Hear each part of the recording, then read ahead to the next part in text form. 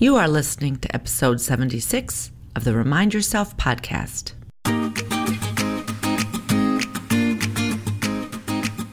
Welcome to the Remind Yourself podcast, the podcast for physician moms just like you who want to ditch mom guilt, stop yelling, and start enjoying their lives today. I'm your host, Michelle Chestovich, certified life coach, family physician, and mom of 4. If you want to overcome overwhelm for once and for all, this is the place for you. Hello, Mama Docs. Welcome back. I'm so glad you're here. Today, you are in for a treat. I am having the most wonderful conversation with Dr. Kara Pepper, and we are going to talk about perfectionism and imposter syndrome, something that I know affects all of us, and it makes life so much harder than it needs to be. And she is the expert in this area, and I'm so delighted that she decided that she would take some time and come on my show today. Welcome, Dr. Kara Pepper. Can I just say welcome, Dr. Pepper? I just love that. Thanks so much, Michelle. It's really good to be here with you and your people. It's really awesome. This is something I think we can all relate to. Thank you. So tell us a little bit about yourself. I was a professional ballet dancer for many years, and when I couldn't dance anymore, decided to go to my fallback plan of going to med school, brought all my perfectionism and workaholism with me, and rapidly burned out 7 years into my career. I'm a primary care physician in Atlanta, Georgia, but left my practice this year after 14 years to start my own entirely telemedicine practice. And I work not exclusively, but dedicated to eating disorder care across the Southeast. So lots of themes of perfectionism and black and white thinking and all of that through my personal and professional lives. So I also coach, as you know, women who are going through career transition. Perfectionism comes up in a lot of those conversations as well. Fantastic. So I knew you had done ballet. I had not known that you had done it for that long. That's amazing. Yeah, exactly. I really do believe that the reason I'm a physician is because of my time in ballet. You know, we're lifelong learners. We show up every day trying to get better and better at what we do. Lots of workaholism and perfectionism, but just the same personality types, just different skill set. So it's an easy transition. Oh my gosh, that's so fascinating because in my mind, they seem so discordant. But as you describe it, I'm like, no, there really is a blend. Yeah. So like some of these things, I always say we've trained our brain to do things to like get the A's, right? You don't get into medical school being an average student. So some of that working hard, trying to achieve can be helpful. Where do you see that it really takes a turn and becomes not helpful? Yeah, it really is. What is it creating for you in your life? And I just want to start actually by clarifying that perfectionism is just this adaptive behavior that tries to keep us from feeling things that are uncomfortable. So if you think about those grades that we all wanted to make back in med school, like let's say you got your first failing grade of a B minus or a C or even something else. And then you told yourself, oh man, I should work harder. I didn't study enough. I see that I need to work harder. And then the next time you prepare for a test, you say, I just need to work harder so I don't fail. And then over time, that thought can be habituated. And so by the time you make it through residency, oh man, I'm working 80 hours, but I just need to work a little harder to take care of these patients. Or you're an attending with like tons of charts, and now perhaps you have other obligations outside of work. Oh, I just need to work a little bit harder. So it becomes this thought that's actually not helping you anymore. So ultimately, perfectionism is just trying to keep us from feeling things that we don't like failure or shame or exposure. And when you realize that the perfectionism is causing the problem, and not the avoidance of the shame, because we can handle shame or exposure, then that's when you know it really becomes an issue. It's keeping you from the life that you really want and creating a trap that you can't get out of. I love that explanation. And as you were saying it, I had kind of a flashback to reading, I think it was Dr. Kristin Neff's book last year. I think she was talking about that, how in the beginning, it can be like a tool that we're like, okay, we just got to try a little bit harder. But then it just becomes this bad habit. And it's just like, you can't fulfill the do more. Yeah, absolutely. It's this cycle of, a lot of the perfectionist thinking is literally just that, just these optional thoughts that we have. But if I can just, quote, fill in the blank, get all my charts done, make straight A's all the time, be the perfect mom, never look like an idiot in board meetings with my partners, never feel embarrassed when I get promoted. If I can do that, then I'll be okay. But it's like a fantasy that's like totally unattainable because we're humans. And then when we fail to attain it, we feel terrible. And then we beat ourselves up with self-criticism and judgment. And then we say, okay, well, next time I'm going to do better. So we just get stuck in this yes, cycle. I got to try a little bit more, try a little bit more. We just keep like upping the ante. That's right. Which is why it never goes. Yes. Which is why it never goes away. Why burnout is so common in this population of folks. And so it really keeps us from having like joy and progress and connection because we're so tied up in that perfectionist cycle. So the things that we really actually care about, it doesn't help us achieve those things. So helpful to hear. We think it's going to help us achieve, but it actually keeps us trapped. Now, here's something that I would love to ask you. How often do you feel that people identify with being a perfectionist? Because in somewhat of my experience, they're like, well, yeah, I really want to work harder, but it's because I'm not good enough. Or how do you describe that? Or what has your experience been? Yeah, I think a lot of folks think of perfectionists as people who have their act together. They don't see perfectionism as a negative thing. So they think these are the people who grow their own organic vegetables and are president of the PTA and also chair of the residency program. Oh, yeah, right. Do all those things. But really, most perfectionists are messy, normal humans and see themselves as failures. And if they could just be more, quote, perfect, then they could be perfectionists too. But really, it's the rigidity, the self-criticism, the self-loathing that actually qualifies perfectionism. It's not a good thing to be a perfectionist. No, it's not a good thing. And something that I learned a while back that was interesting, like being a perfectionist, it's like we're just really trying to avoid that discomfort. But it holds us back in life from finding the joy, from trying a new goal that we're really excited about, but we're afraid we might not be awesome at it. So we kind of, what I term fail ahead of time. We just don't try those things. That's exactly right. Kind of keeps people small and in a box almost. Yeah, that's really what this comes down to for me, is that there's so much, for those of us who are socially conditioned or socially raised to be women in this society, a lot of the messaging that we receive from very early ages is really meant be nice, don't rock the boat, be pleasing, always have a smile on your face, do better than everyone else. And it really is a way to control us, to keep us small, to keep us from moving forward.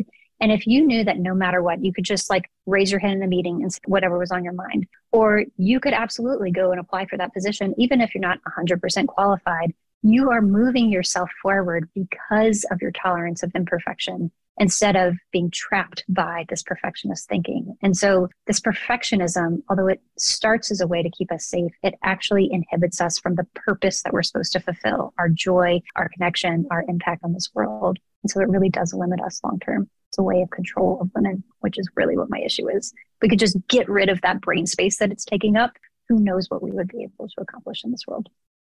Yes. And that a fact that it, I think, inordinately affects women, right? The way we've been socialized, and that we think we need to do more. Again, we get caught in that trap, but that's not what we need to do to like bust through and like take over. Right. My listeners hear me sometimes say how like we need to take over, right? Like it's our turn, ladies, let's go. Again, we have to work as a team, but it seems like it's a big problem. And then in conjunction with talking about imposter syndrome, I know you described several different areas of imposter syndrome. Talk to me a little bit about how perfectionism is tied and related to that. Yeah, absolutely. So just to be clear, if you'll indulge me, like please. This term imposter syndrome, I don't particularly love because it pathologizes normal human emotion, right? And so at the core of imposterism, we'll call it, is really just uncertainty. And, we are trained to be excellent clinicians. We want things to be exact. We want to do good work and be excellent doctors. But like uncertainty is normal. And also it's really helpful. Like if you've ever had a patient who's come in and they tell you, oh, this is my diagnosis, this is what I've got. And you listen to them and you're like, that just doesn't sound right. Like your uncertainty helps you uncover what's actually really going on. There's nothing to fear about it. But when we make that mean, oh no, I don't know what's going on, I bet that means that I don't know what I'm doing. I bet that means I'm not qualified. I bet that means like I'm out of my league and I'm not a good doctor. It's the uncertainty and the shame together that create this like so-called imposter syndrome, imposterism.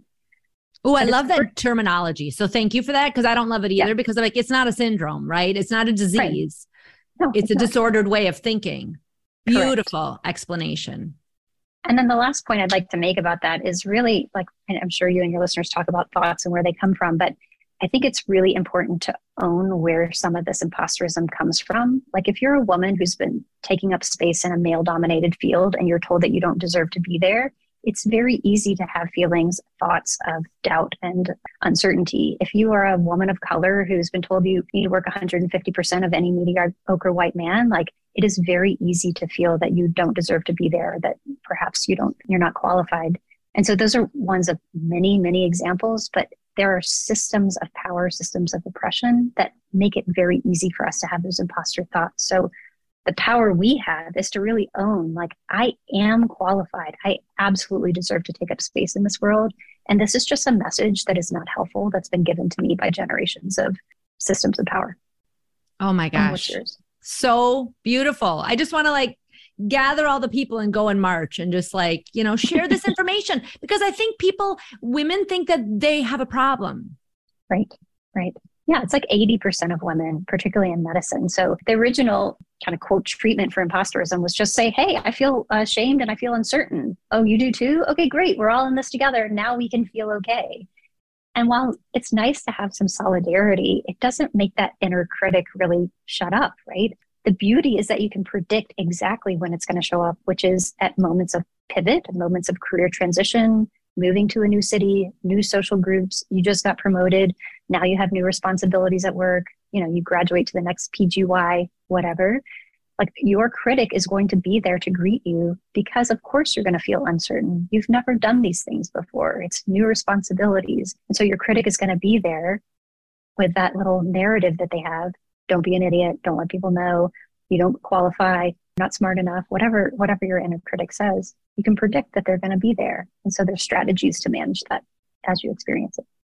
Wow, that's fantastic. Do you mind sharing any of these strategies? I mean, number one, people hire Dr. Kara Pepper.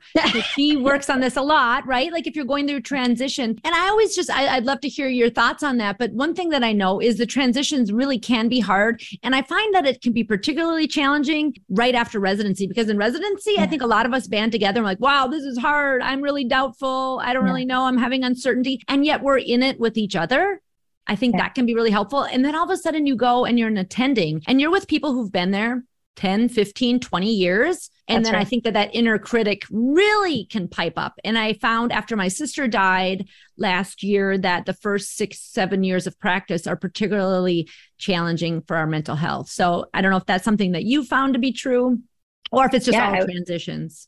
Totally. It's at every level of transition. In fact, Michelle Obama very famously has talked about imposterism showing up for her at every level of her astounding career, even when she's literally at the highest table in the world. So it's important to know that there's no threshold of success that's ever going to get rid of this critical voice. It's just there because it is trying to keep you safe. That is the sole purpose of this voice.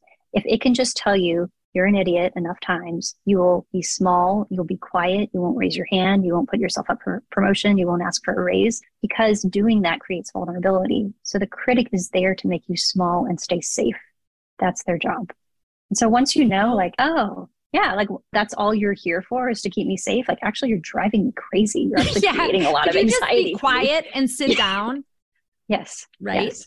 I think that's right. Really good to know. It's not a problem that the voice is there, but this is something, again, my listeners have heard that our thoughts, we have so many per day and they're neutral. We don't have to believe them. But when we think a thought again and again and again, it feels like that's a truth. So when your critic says you're no good, you start to believe it. How do you help people kind of get out of that thought loop and realize hey, there are other options. It's not a truth that you're horrible. Yeah. So one is being the critic. Yeah, totally. One is just recognizing very clearly, what specifically are they telling you? And then to think, where did that thought come from? Was it something that was handed to you by a parent or a coach or an adult when you were a kid? Ugh, you should try harder, Or is it something you just kind of internalized over time? What is that thought and where did it come from? And then secondly, to say, is this helpful for me? And when they offer me this suggestion that's going to try to keep me safe, I know it's actually keeping me from moving forward. So I think of that window in the limousine that you just kind of close, even though the people in the back are creating a lot of ruckus, right? Your toddler in the back seat. Your critic is going to come with you forever. But if you can get them to just be quiet a little bit, you can say, well, we're just going to do it anyway. In other words, in the world of this brain thought, thanks brain for keeping me safe, but we're going to do this anyway.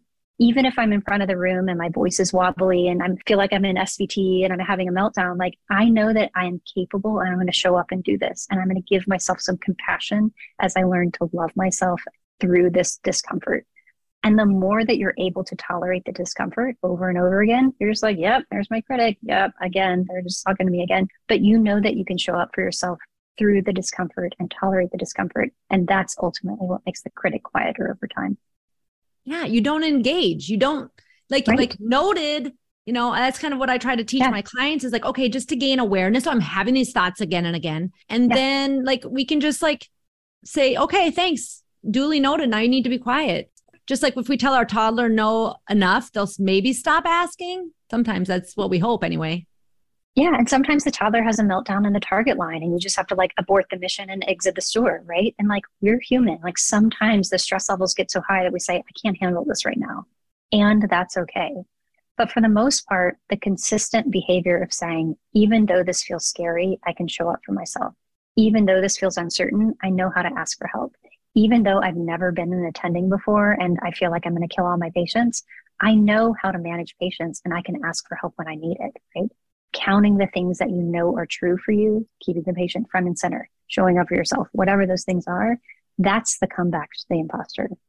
So having pre-decided what you're going to tell this imposter is also really helpful because when you show up in front to give at the podium to give the presentation, your imposter is going to be standing right there with you. So what do you want to tell them? What do you need to know? How can you give yourself that sense of security, even though it feels wobbly at the time? I love that. And I love that you acknowledge, even though you're acknowledging that there's doubt and uncertainty, and that's not a problem, even though this is what's going on.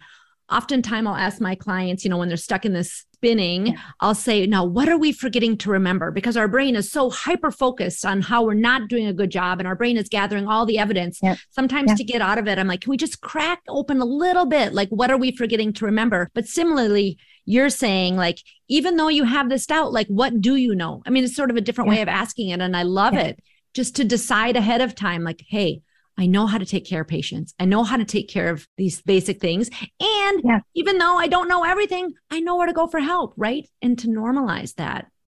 Yeah, because the proof doesn't have to be wishful thinking or toxic positivity. The proof is you. Like you made it through whatever that looked like. You made it through med school. You made it through residency. You made it through your first year. Like those things were not easy, but more specifically, as far as this doubt and insecurity goes, like they felt wobbly and uncertain and you just kept showing up even though it was scary and you made it, right? So because we have done scary things, right? The first time I still remember how I felt the time I had to knock on the door and go in and examine that first patient. I mean, I was terrified. That's right. That's exactly right. So like just talking to the patient was terrifying. And then doing the central line was terrifying. And then having to watch someone pass away for the first time was terrifying. But like, and yet here you are, right? So when you're in those moments that feel super overwhelming, it's actually better to do nothing at that exact moment and allow that like really high intensity emotion to settle and then get curious about what if that's not true? What is also true? How do I know I can show up for myself? How do I know I'm totally competent? How do I know that I'm a total badass in this situation? How do I know I'm overqualified for this?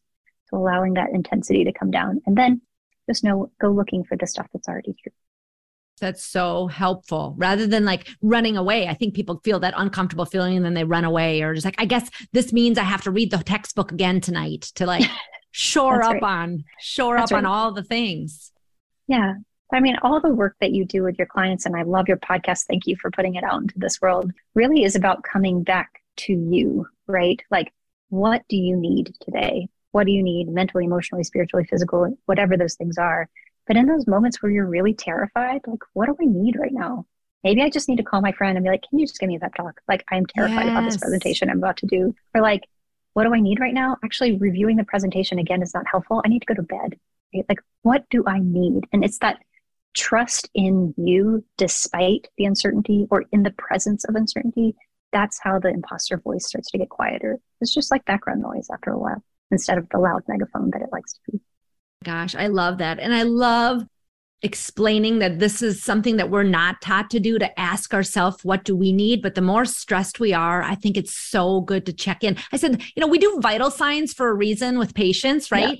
Yeah. Yeah. And yet we get to this like stress level of like 99 out of 100. And they're like, oh my God, I just got to do more stuff. Like just breathe for a second and just ask, what do I need? You said it so beautifully. Maybe it's just call a friend. Mm-hmm. So good. So helpful. So if someone is listening right now and they're like, I think that might be me. I'm not sure. I always feel like I need to do more. I don't think that I'm good enough. I have a lot of doubt and uncertainty. What would your first suggestion be? First is just congratulations in a way. Like, thank you for acknowledging. Yeah. Yes. Thank you for acknowledging that you are human and you're having this situation, whatever that situation looks like. So naming it and noticing it is always the first step. And then the next step is really to say, what do I need in this situation? Do I need help? Or do I need just a moment to like unwind? Like, what is the next step? And I know that you offer coaching as do I in these areas that we're really passionate about, but there's a lot of different answers to that question. But the answer always in coming back to yourself, you know what you need. Like, I don't know what you need. You know what's best for you. So that could look like a number of things. So starting to just take the next right step. Often we like to blow up our entire lives and start over. That feels like the only right. solution. Just burn it all down and start over. That's a lot of us do that though. Yes, I have been known to do that. But sometimes it's just like, what is the next right thing? It feels so overwhelming to look at all that. Like, maybe I just need to send an email. Maybe I need a glass of water. Maybe I need to empty my bladder. Maybe I need to call my friend. Like, I don't know what that is, but just what's the next right step, and try that. And if coaching is the right option, there's lots of folks who can help in that arena as well. Now, I know you coach a lot on transitions, but I feel like I've seen a lot of your stuff about perfectionism and imposterism as, you know, you've lived this perfectionism in the past, right? So tell us, I know you've got a group that's going to be starting up soon. Tell us a little bit about that.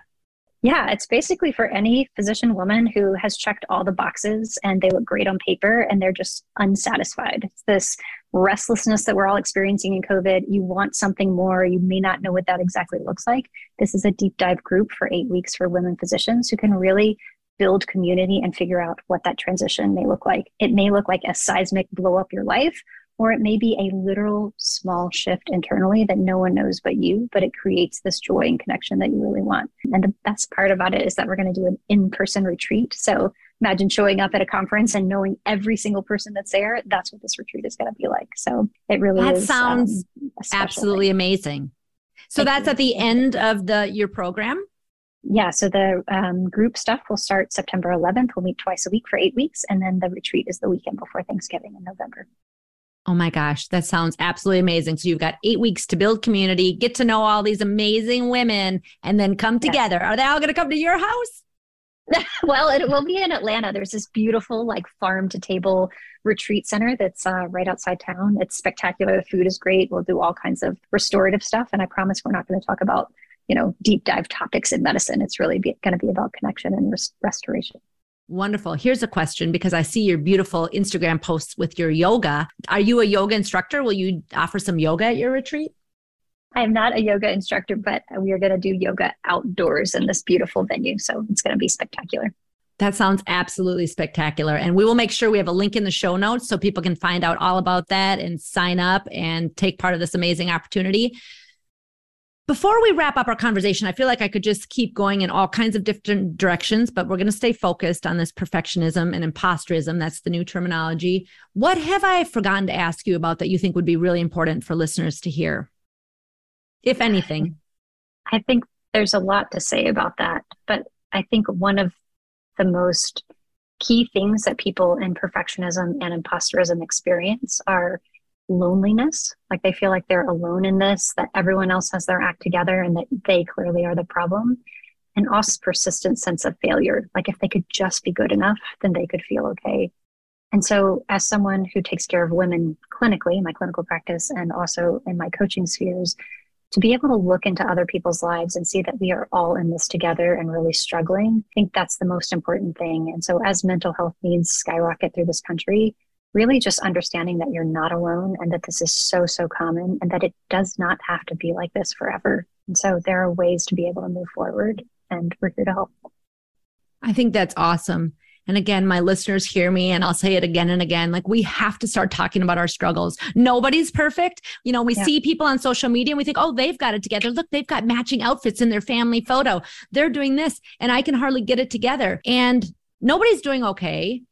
My listeners have heard me say, it's okay to not be okay. Let people know, share your struggles, and know that you're not alone in this. People who've listened to me before have heard me speak a lot about my sister, Gretchen, who died a year ago by suicide. And she brought up a few times to me that she felt like an imposter. Yeah. And I mean, I wish I could go back and share with her now what I know. I didn't realize it as a danger sign, but as a part of the whole spectrum of burnout, it can be pretty nasty for people if they feel alone and hopeless and like a failure. Yes. And that's exactly it, is that by any metric, we are all well above the curve. We're doing great, right? But that is the lie that this critic wants you to believe, is that you are failing despite everything, but despite the abundant proof of that otherwise. And so it's the shame and secrecy that keeps us trapped. And we think it's trying to keep us safe from exposure. But really just cracking into that and knowing that everyone around you is experiencing that really, truly on some degree. You know, it may not be full blown, it may be only 10%, but we are humans who are desperately looking for connection. And so really just being like the messy mom, the messy one, to be like, yeah, my life's a shit show. Like sometimes that in and of itself is enough to just crack open that space for connection. And so don't be afraid. Well, thank you for doing that. And again, my whole mission with all of this is just to normalize this. Like, yes, we have struggles, but the scary thing about mental health, when our brain is going crazy, we think we're a failure and we believe it. And then we want to keep it quiet, right? That's where the shame comes in. Shame grows in the dark. So like, I just, I let out all the messy, right? Like just, I'm pretty open that way. And I know not everybody's like that. And certainly everyone is their own individual. That's great. But just to find one person that you can share your messy with helps you know you're not alone. Yeah. So good. And you're such a wonderful example of sharing what you've gone through and showing how there can be such joy and fulfillment in life and richness. Yeah. Yeah. And that's the Instagram picture, right? Like, feel free to have a conversation, send me an email, text, or send me a DM, because my life has a lot of privilege. And also it has been exquisitely painful because guess what? I'm human. And so I do think the things that have saved me through some very dark times, saved my career, saved my mental health, were really having someone who cared enough to say, how are you really? Or me to finally like send up the white flag and be like, just can't do this anymore. So probably some of the most powerful words that have ever come out of my mouth is, I can't do this anymore. And that's okay. Yes. Well, thank you for your bravery. Thank you for your vulnerability and your expertise. You're speaking so eloquently on this subject. I just love it. And if you haven't yet written a book, I think that needs to be in the works. All right. I'll keep you posted. Indeed. Any last words for my listeners? Because I'm telling you, I can tell you right now that I'm going to have you on again. We're going to have more conversation about this. It's mostly just gratitude for you, Michelle, like you leading with vulnerability and allowing us to support you in the pain of losing Gretchen. It really, I think, dispels that notion that people don't care. It's easy to have that feeling when you're deep, dark, depressed that no one's going to miss you. And here you are living this beautiful, messy, painful life and celebrating your sister and celebrating all of us. And so thank you for lifting us up. Thank you for your message. And thank you for having me on today.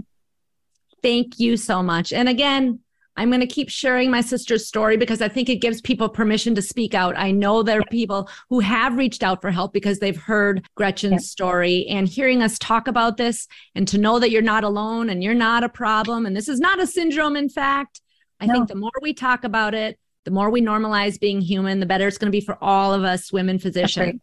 That's right. That's right. Thank you so much for taking time and being on here today. Thank you. Are you ready to take control of your life and put these tools into action? I'm here to help. I offer free consultations for physician moms to see if my one-on-one coaching package is right for you. You can sign up for a free consult at www.mamadoclifecoach.com.